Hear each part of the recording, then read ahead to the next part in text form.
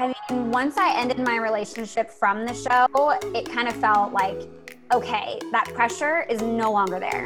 And I was kind of like, freedom. And it was almost kind of like mentally in my head, I was like, fuck all of that. Like, fuck every piece of that made me feel small and made me feel like I had to be put in this stupid fucking box that like I don't belong in. We are back.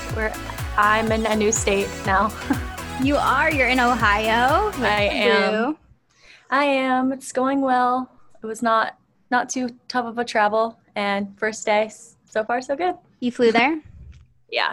Nice. I got a one-way. How was flying during these times? Well, it was okay, except there was this woman that was next to me on my first flight. And I swear to God, she was taking like Britney Spears selfies, like had the camera directly above her forehead and like looking up with it so you could see into her eyeballs.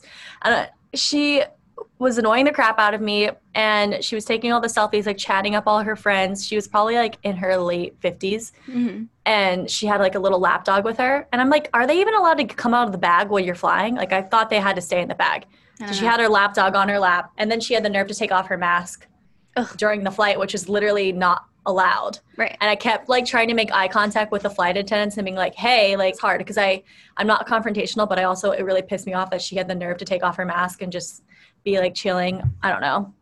That would piss me off too. Yeah, I didn't really know how to handle it, and I just kind of ignored it, and I just rotated my body away from her and just hoped should have just screamed out, Karen.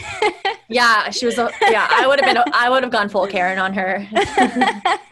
So I want to talk about something that came up for me recently, and I think it's because I've been out of the game so long, like the dating game. Like I took time to like specifically focus on my podcast and focus on myself, and I think a part of me knew like I wouldn't be able to do it if I had continued dating, because dating for me is like a process. It's like I have to really work hard to have like a healthy mindset surrounding dating, and I didn't want any distractions. So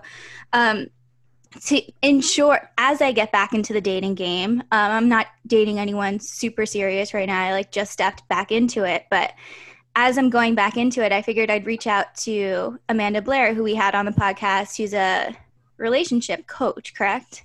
Yes. And just to like guide me back so that everything I do with like my self-worth intact and with like a strong sense of self, and so that I don't get pulled too fast, because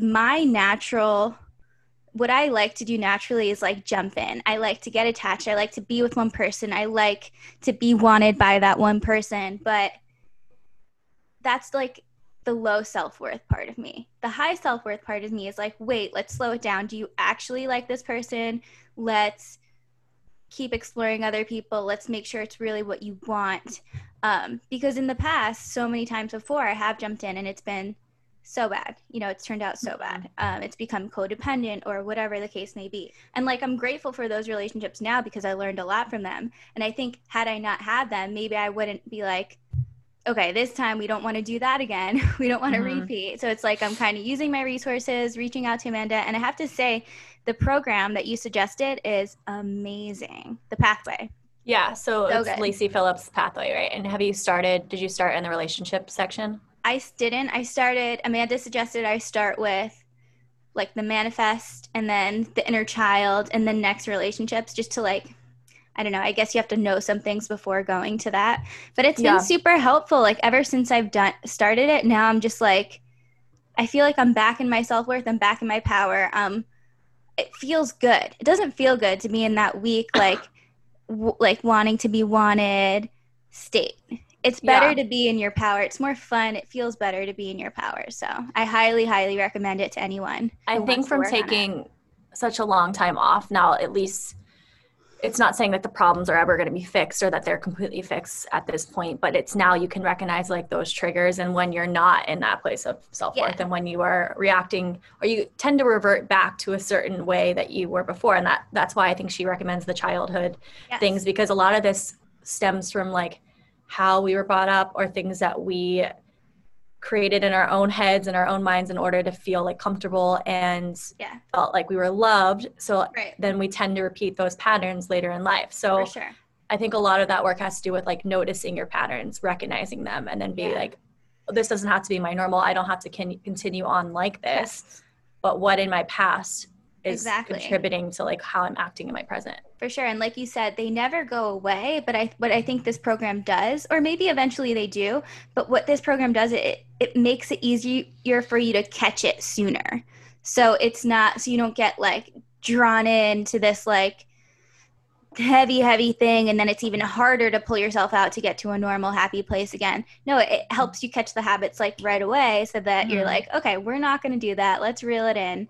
And it's really helpful. It's I highly recommend it, and I've only done it for like a day and a half. It's like life-changing. It's a long process, and then you can like refigure things, and then you're good for a while, and then like another trigger will happen, or like something else comes up and you're like, oh, that doesn't feel so good. Why does it not feel so good? Why is this happening for me? Why is this same guy coming around? Why is this same like thing, this relationship with my boss? Why is it the same way that it's always been? And what in my past is similar to that I'm getting this again as like a lesson or a learning or a way for you to like grow. So I think it's helpful. Yeah. And if you do it, you'll like realize all the terminology we're saying and stuff. Yeah, I know. I have to like stop myself from talking like that, because most people, my best friend and I do this work. I've been doing it for years, so we have like our own little language. But then I have to like talk in layman's terms because I tend to. But it is. It's like but it's pretty simple. It's like a learning or a teaching is like if you do something and it's like not the person you're going to be with or whatever the case may be, okay, well, that's a teaching, that's learning, right? Or something. Yeah, usually they come in tests, which a test is like a good way to identify a test is a fuckboy or someone that's like impeding on your boundaries that you've set for yourself, like the things that you're looking for. Like if you have open boundaries and you're fine with like sleeping around and not having like a committed relationship, great, that's totally fine, do that. Totally fine. But if you want something like serious or something a little bit more, a specific type of thing, then you have to recognize like when is it this guy or this thing impeding on my boundaries. For sure. I think is an important thing. And it's really helpful to learn like your attachment style. Like a lot of people who have grown up with like either like an alcoholic parent or some sort of abusive parent, or even if your parent just didn't give you the emotional support that you needed, our subconscious tends to like label us as not worthy or a burden or difficult or hard to love or like all these things that isn't in our conscious, right? It's in our subconscious. So we tend to like lean towards people who affirm these notions that we have about ourselves. So it's really cool to like catch those things, change the narrative, change the story, start stepping into your power. It's really, I'm mind blown by it. She told you to read a book about attachment styles, right? Which book did she recommend? Yeah, the book is called Attached. And I don't really know all the different kinds of attachment styles. I just know anxious attachment because my therapist and I were talking about what anxious attachment is. And I think that's when you latch onto somebody too soon before you actually know if they're what you want. Yeah, I'm excited to read that book, actually. Yeah, I think it's so helpful for all of our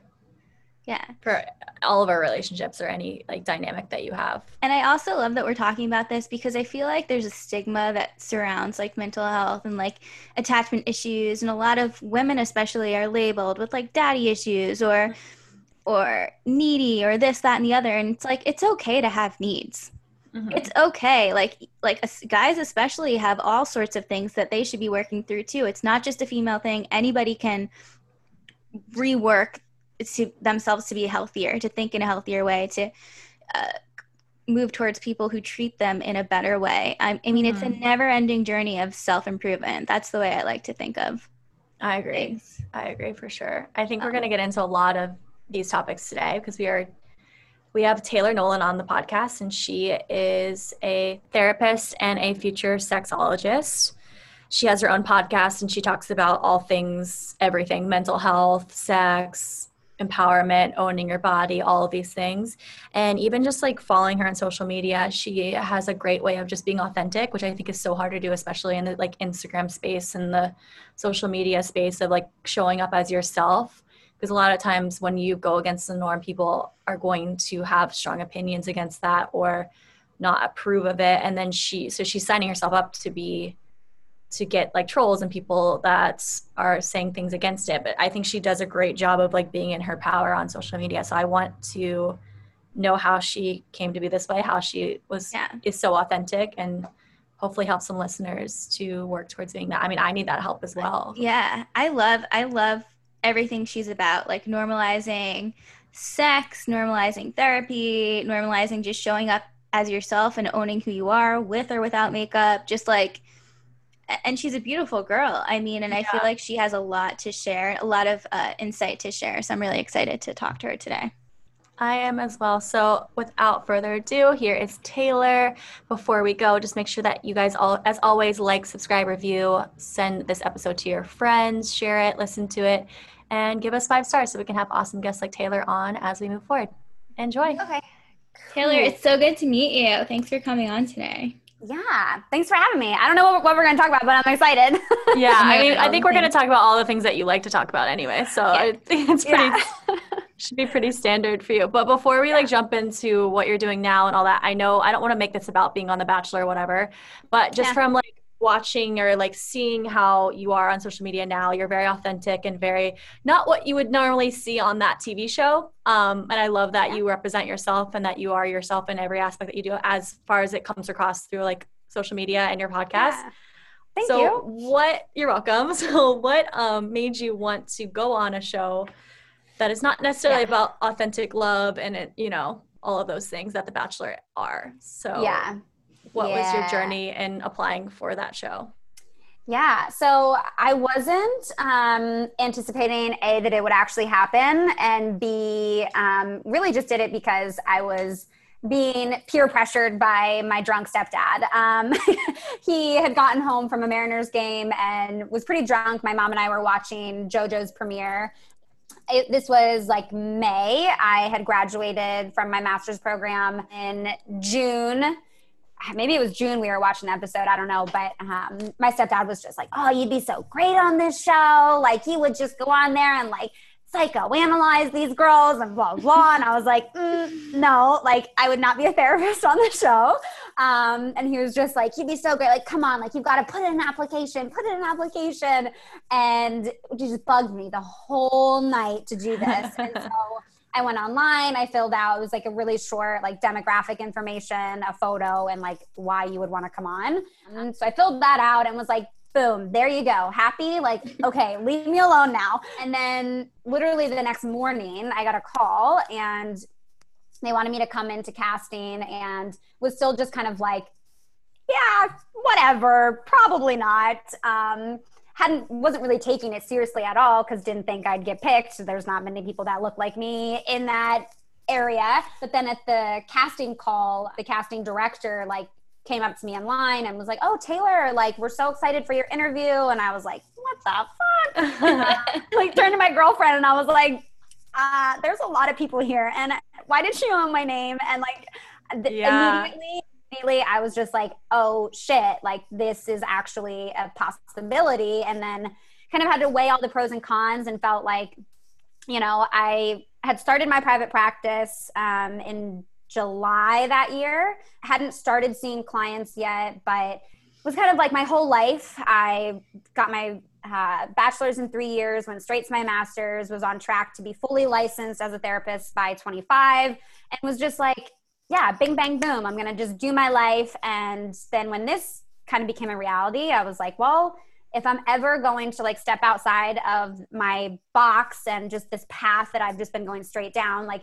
now would kind of be that opportunity. And as I thought about it, the show did kind of provide an opportunity for me to really do the work on some of the things that not only I was working with clients on in their lives, but that was coming up for me in my own life around vulnerability and control specifically, or like the two big things that I was like realizing I wasn't being really vulnerable in my life, and that vulnerability was such a hard thing for people to practice. And so going on the show, I was like reading a lot of Brene Brown, and I was like, yeah, I'm going to dare greatly. Like, what better way to be vulnerable than to like go stranger on national TV? And then, I mean, as you know, Sydney, like so much of your day to day is out of your control. And I very much was like, I like being in control, and was like, okay, well, you know, this would be a good like experiment and experience in figuring out how I can learn to go with the flow more. Wasn't expecting like, oh, I'm going to meet my husband. I was just kind of like, well, this is a social experiment. I'm really curious to like observe this and see how, you know, all this plays out and what this world is like. But definitely thought, you know, okay, sure.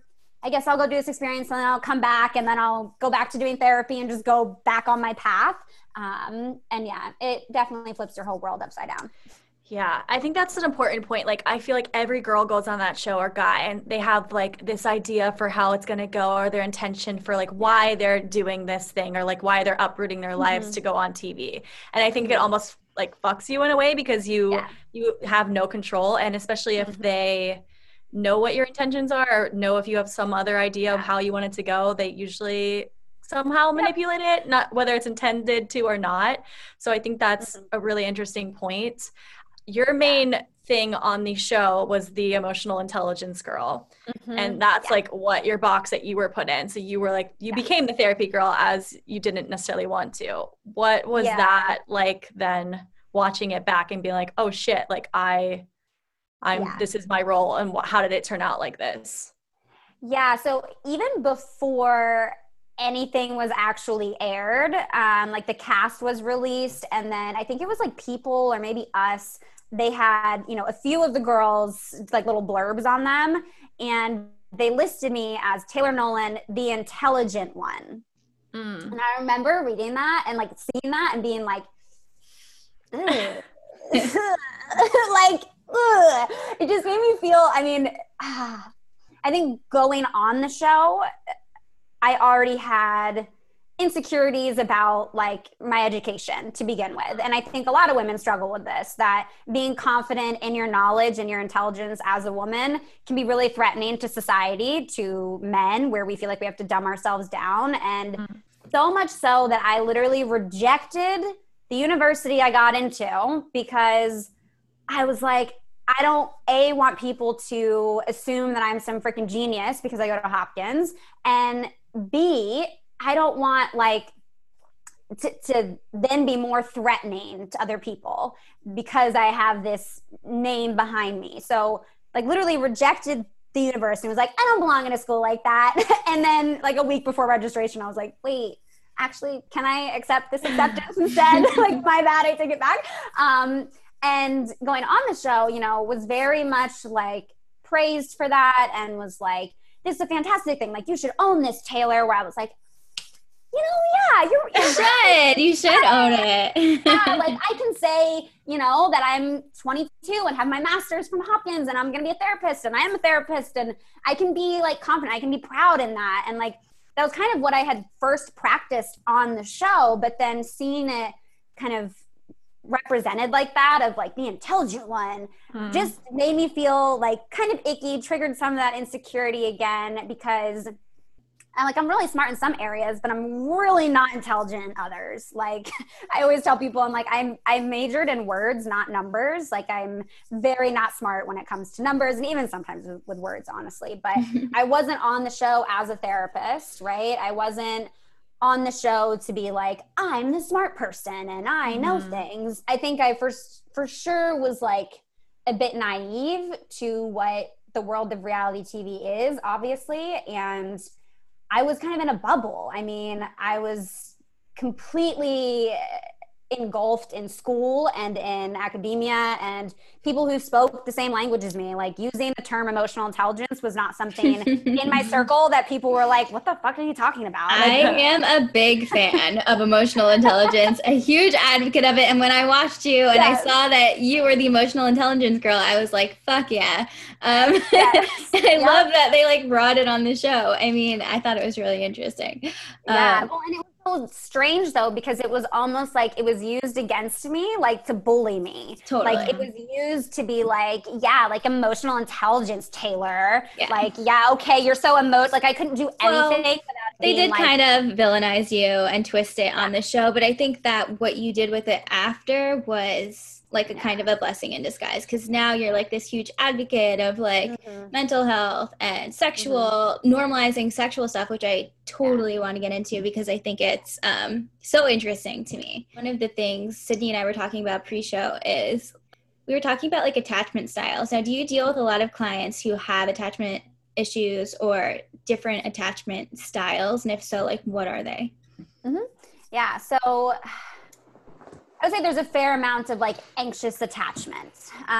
There's few folks, there are some there, but few less of them with avoidant attachment. And a lot of it is around, I mean, currently working with clients who are going through like detaching, you know, helping people when they are in major transitions within their relationships and figuring out how they find attachment, right? How they still feel secure in themselves going through a breakup and detaching from someone. That's a really, really vulnerable and scary and uncomfortable place to be, that often, you know, people come to therapy because they're going through a big breakup, right? And they're struggling with figuring out what their place is in the world now, what their individuality is, struggling with that anxious, insecure attachment, right? Yeah. Well, definitely something that I do work with folks on. Wouldn't say it's my expertise or that it's even necessarily a strong focus, but it definitely comes up. Yeah, and I love that. But I'm a big advocate of therapy, even if you don't have anything huge going on in your life, even if you're not going through a breakup. I think it's always great to like talk to someone or be on some sort of like self-development journey, because it makes the big things seem less intense if you're like used to going to it and used to working through things. And I think it's just really interesting. And one thing on your Instagram that we saw, I think it said something about like casual sex. Yeah. Are you a fan of casual sex? What's your stance on casual sex? Well, first I do just want to touch on like going to therapy, even when things like feel okay in your life. I like to use the analogy of like filling up your car with gas, right? Like you're filling your car up with gas all the time before you then take it into a shop, right? Like to get the oil changed or whatever. I'm obviously not a mechanic, so this might not be accurate.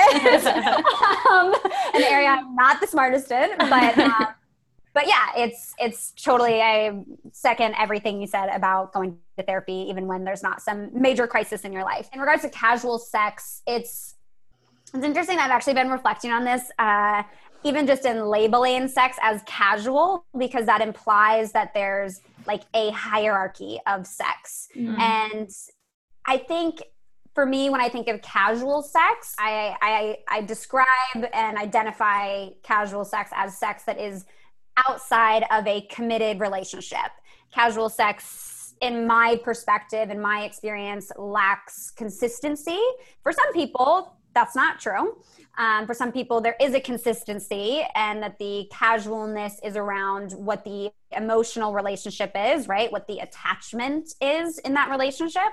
For me, I mean, I've had few experiences with quote unquote casual sex, but that even when sex is outside of a committed monogamous relationship, it can be super pleasurable and super fulfilling. And I think that's kind of what I try to advocate and encourage people on, to know that like it's okay to experience and enjoy sex outside of being in a committed relationship. And you bring up the point, I think the video that Jen's referring to, about having sex without emotions, and that it is possible.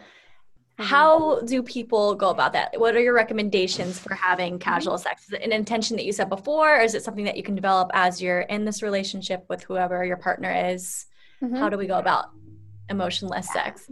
Yeah, so it depends, right? Like if you actually get turned on and can still enjoy yourself sexually and experience pleasure without having a deep emotional attachment to someone or connection with someone, then totally you can do that, right? I don't always think that casual sex is emotionless. The people that I have had this kind of non-committed, inconsistent sex with, there's still feelings there. There's a lot of care and trust and safety and connection between the two of us, because for me personally, I have to feel safe with you period to have sex, whether it's just, I just want to get off, I just want to get in a sexual space and have no kind of, pressure to communicate afterwards, to have a relationship. I do think that setting those expectations, setting those boundaries, communicating about all of this beforehand is a huge key for any relationship.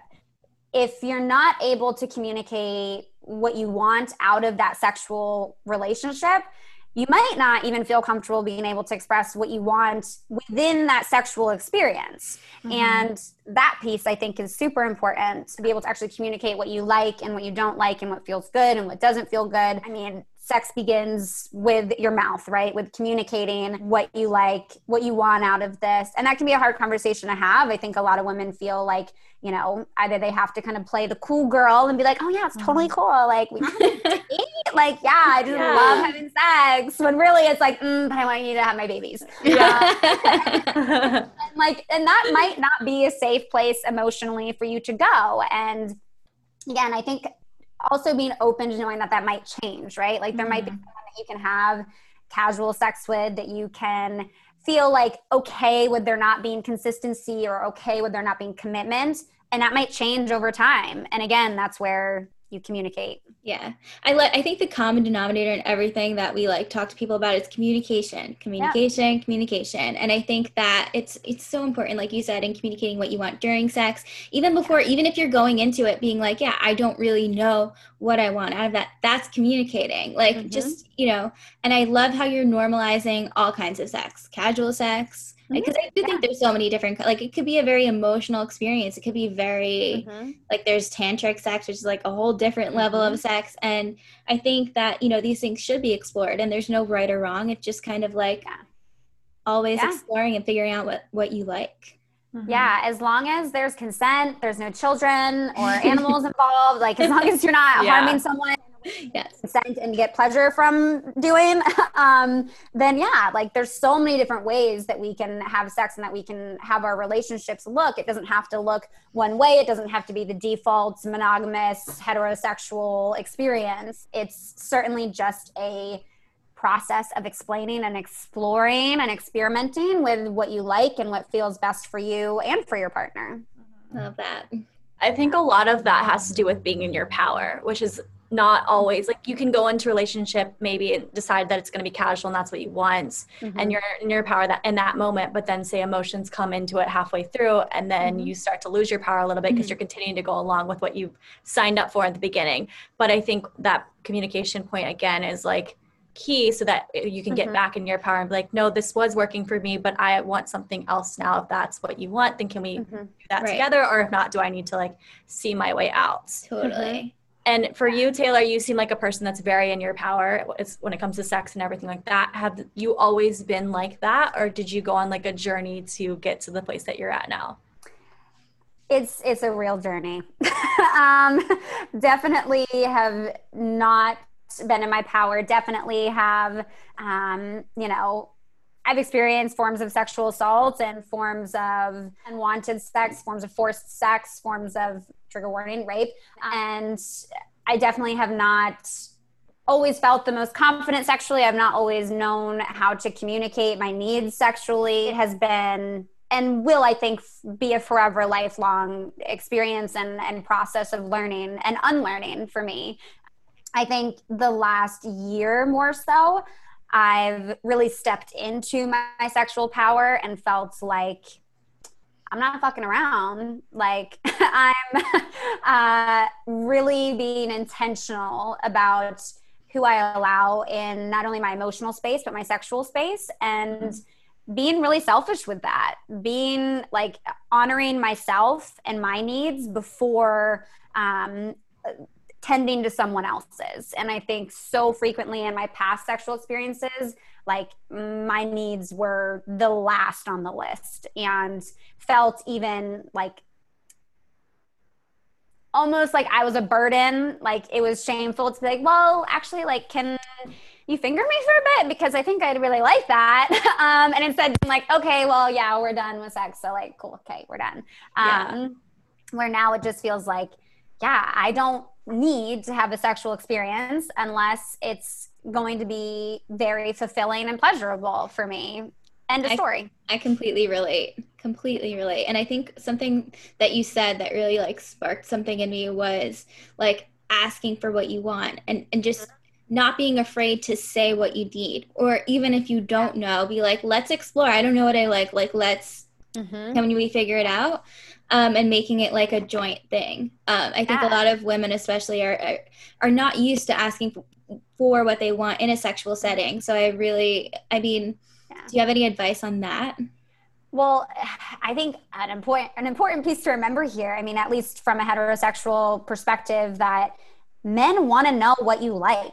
Like they want this to be as easy as possible for them. Yeah. So like you directing and giving like so there's so many different ways to communicate it, right? For some men, they're going to respond differently. Others are going to be like, love this.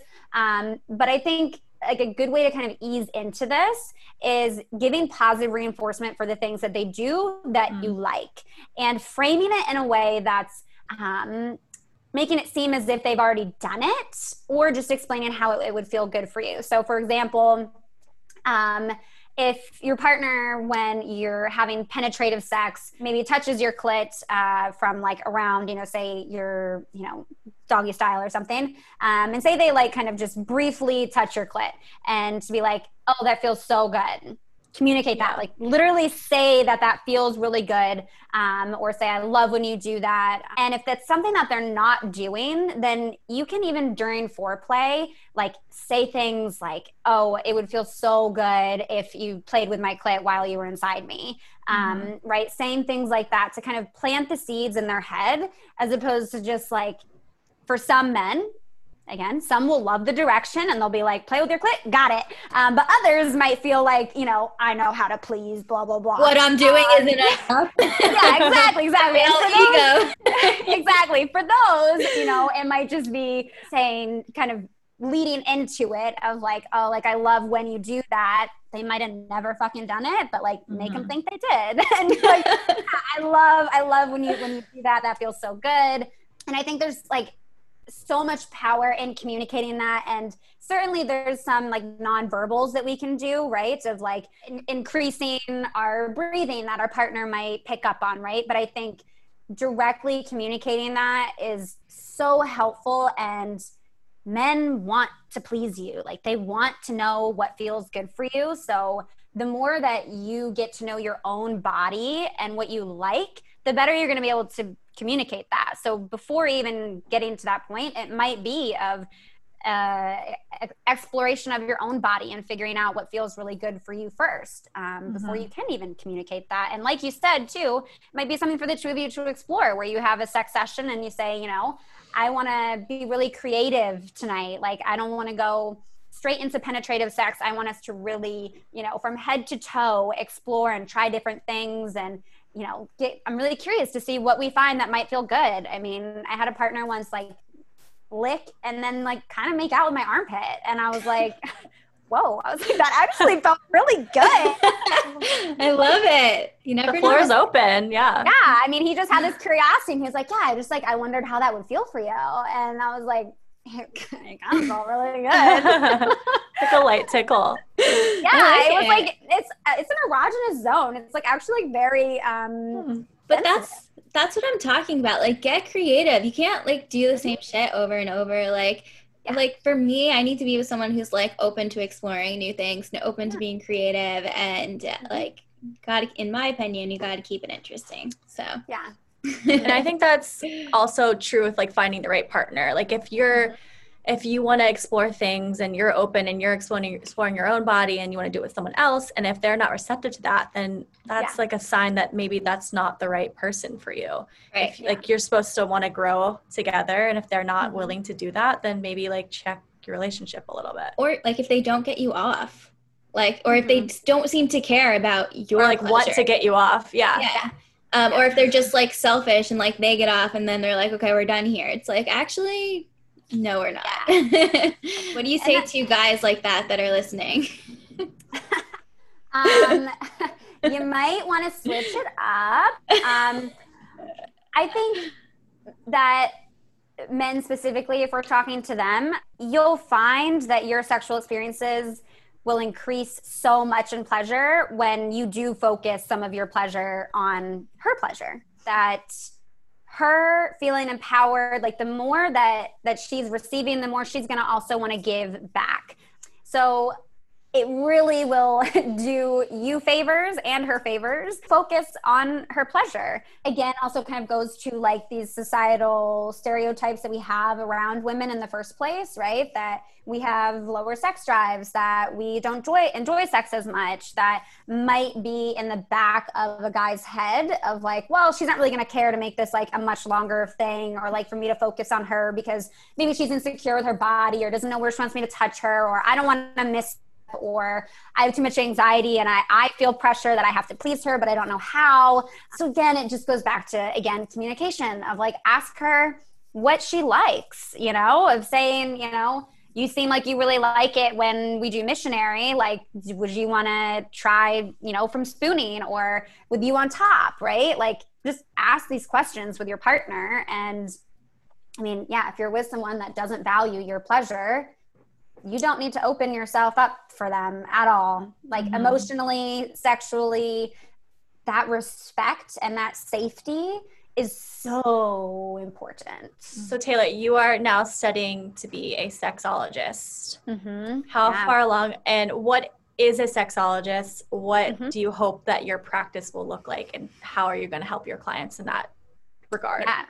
Yeah. So I started off just going for certification in sex therapy to be certified as a sex therapist. A lot of therapists who just have like a mental health degree or even a licensed marriage and family therapist will receive maybe 2 courses on sexuality throughout their education. So getting the training piece to do sex therapy was super important to me, just in terms of like quality of care, but also credibility. And also like, it's exciting. So I started off going for the certification and then realized in about the same amount of time that I could get my PhD in clinical sexology. So I actually start my program in September, so in like a few weeks, basically, at Modern Sex Therapy Institute. And I'm hoping through that program that I'll also be writing a book. And then my goal is once I have my doctorate, that then I'll be able to kind of host workshops and have courses that I can help teach people, how to better orgasm, how to have better communication, all the sex things. And being a sexologist is essentially just help people have better sex. You help people, and this isn't just penetrative sex. This is like a broadened definition of sex. But it is, a lot of it is like psychoeducation as a sexologist. Our sex education within our culture, society, country, even other parts of the world too, are pretty poor. And a huge piece that we lack in our sex education is around sexual pleasure. Sexual pleasure is a part of sexual health. And I think that's like a very important piece for people to take away. So a lot of being a sexologist is education, exercises, right? Helping people actually explore their bodies and not physically with them, right? But with people think that too. They're like, so as a sex therapist, you're like having sex with your client. No, not a part of it. So is your work mostly based on the mental side of it with the physical in between, or is it kind of a balance of both in that regard? Yeah, so it's definitely a balance of both, right? I mean, for me, it always depends on what the client is coming in with and what they want to focus on. But our sexuality is such a huge part of our life. And I mean, at the core of who we are, like, we're sexual beings. Sex is literally almost at every decision that we make. And it's really wild to think about how big of a role sex plays within our relationships. And it is also mental, right? Even making sure that like our emotional health and our education around our mental health, our quality, help increase our sexual pleasure as well. There's some clients that we don't ever get into sex stuff because that's not where their work is. And there's other clients where that's all they want to dive into. That's the work that they're passionate about, that they're seeking. And then there's some clients where, you know, it's kind of a little bit more dealing with anxiety or mental health and day to day. But then we also realize that when it comes to self-care and actually honoring your needs, that sexuality plays a part in that. And that sometimes like the feelings that we have, right, if we're experiencing a lot of frustration and anger and we're like talking about how we cope with that, sex can be a tool. Sex can be an area that we channel that energy and we channel that emotion, similar to like, I'm really frustrated and have anxiety, I need to go for a run, right? Or I need to go talk to a friend. Like, okay, you might need to go masturbate. I can attest to masturbating when I'm angry. Like, because I just moved home. I was living in the city for a while alone. I moved home. Sometimes my parents like fucking drive me crazy. Literally, I get so worked up. I go in my room, I masturbate, I feel better. Like, that is what I do. Yeah. 100%. And I pray they don't hear me. I pray they don't hear me. I like put the music on. I'm like, whatever. They're going to hear this. I don't care. Yeah. I was doing the same thing at my house. My brother's room was like in the same hallway as the bathroom. So our rooms are right next to each other. And I was like, well, hopefully he's just in his headphones or he's not paying attention right Sometimes now. I just pretend it's like the Theragun. Like, yeah, my body's so sore. I'm going to go Theragun. Yeah. Or your toothbrush.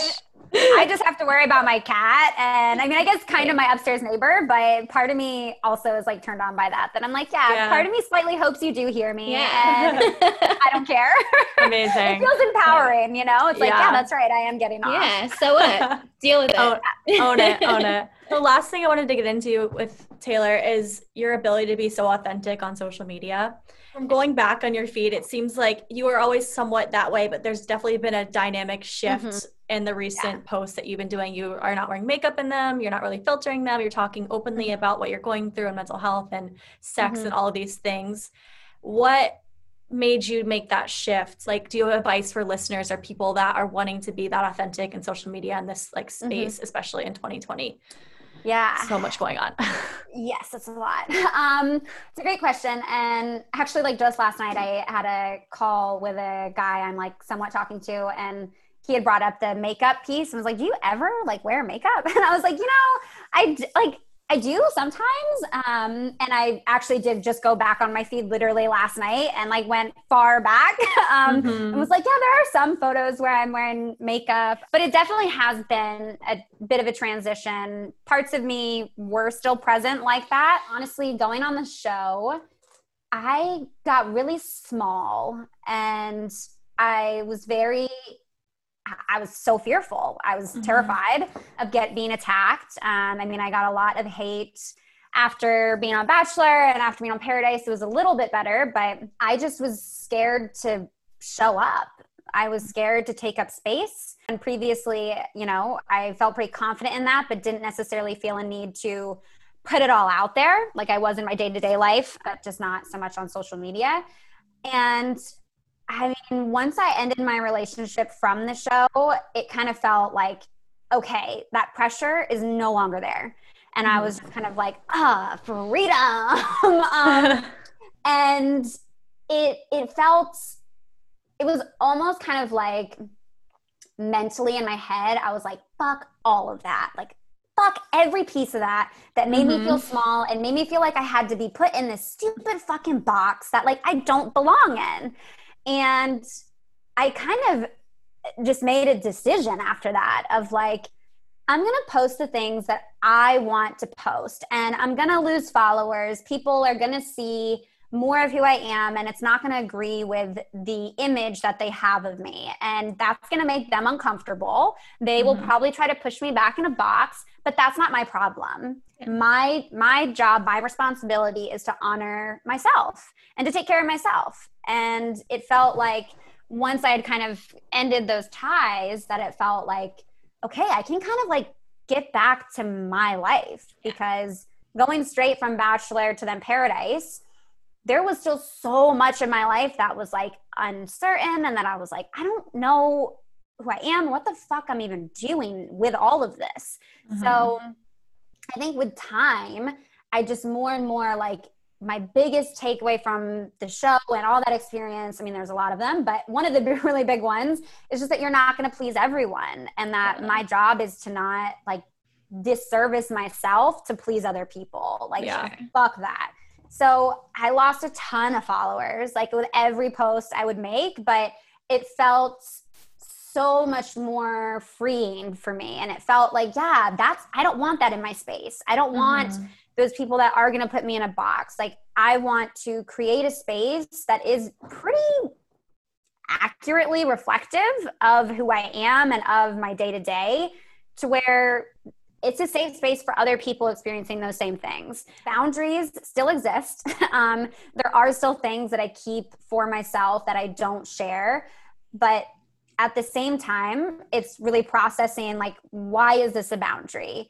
Why would I share this? I have a whole section for my clients in my intake form around my social media disclosure statement. And in that, I talk about like my policy around not following me. And if you do, you know, these are the risks, these are the benefits. But then I also have a whole section around like my ethical decision-making in what I post. And if I'm going to post something, I'm like, is this authentic? Is this helpful? There's a third one that's in that paperwork that I can't remember now, but mostly, is it authentic and is it helpful when it comes to like casual sex, like a sexcation? Like, it makes me feel a little uncomfortable, right? And I'm like, like there's some things I probably need to process around that, but also, am I holding that in because I'm scared of being judged? Am I holding that in because I feel shameful around that? Okay, well, other people probably feel that shame too. I don't want them to feel that shame or question themselves in that way. So, okay, maybe I should share it and see how people respond to that. And more times than not, people are like, oh shit, like, thank you, that helped me. And I feel that too. Exactly. And it's so much more rewarding when you do it that way. And let me just say, it's so easy to do what everyone else does. It's so easy to post the pretty pictures and have the aesthetically like pleasing thing and just be like a people pleaser and like, it's harder to do what you're doing. It's harder to go against the grain and do something different, but you're aligned and you're fulfilled and it's meaningful to you and you're helping people. And I think that as long as you're aligned, there is no right or wrong. There's no better or worse. It's just like what feels the best to you. And so I think it is also like, it's a whole picture, right? Like, there are some days that I'm like, I just want to be like a fake Instagram model with my ass in a bathing suit and like, booty. Like some days that is how I feel. And I'm like, like, I just want to be that. And then the next day I'm like, oh my God, I was crying till like 2 a.m. and let's talk about our feelings. Like, and another day I'm like, oh, I love my vibrator. Like, let's talk about vibrators. Yeah. You're like showing all the sides of you, which I think more people should do. I think it would be so much more interesting, right? Well, that's a great way to represent a woman. Like, we are not one cookie cutter, like beautiful thoughty version of what people think. Like, you have these layers. One day you wake up and you want to be a thoughty. The next day you want to wake up and you want to be emotional. Great, own it. And that's why I want to thank you for doing that, because it gives the power to other people to also do that and follow in your lead. So thank you. Yeah, thank you, Taylor. Before we go, we have like final questions that we always ask everyone, and that's all we got. Okay, what's a non-negotiable in life or a relationship for you? Oh, a non-negotiable. Respect. Good one. Love that. Yeah, easy. What keeps you up at night? My feelings.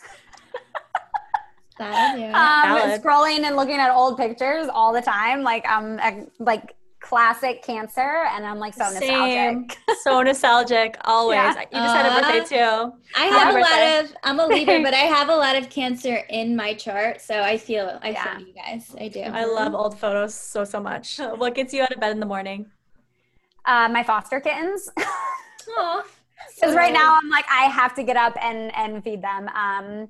But no, I mean, what gets me out of bed in the morning is like beautiful sunshine and feeling really appreciative of my space, and waking up and feeling like I really appreciate my room. It feels like my sanctuary. It feels like my safe space, and just being like very grateful for where I'm at. Love it. Yeah. Who is someone that inspires you the most? Oh, I don't really ever think about that. That's a good question. Sounds like it was Brene Brown at one point. Yes, I'm like, it definitely was Brene Brown. I think it's less her these days and more like, I mean, some of them are like my friends that like I just have so much love for, and that I think all the things that they're doing are amazing. Shan is a friend, Shan Boudram. She does a lot of work in the sex space. She always inspires me. Sex with Emily, she's fantastic, and she inspires me a lot. There's a lot, but those are good ones. It's nice to be inspired by your peers and like your circle. That's awesome. What's a mantra or a motto that you live by? Don't disservice yourself to please others. Good one. And lastly, what is something bad that you do to help yourself feel good? Chew the insides of my mouth. Oh, soothe. Yeah.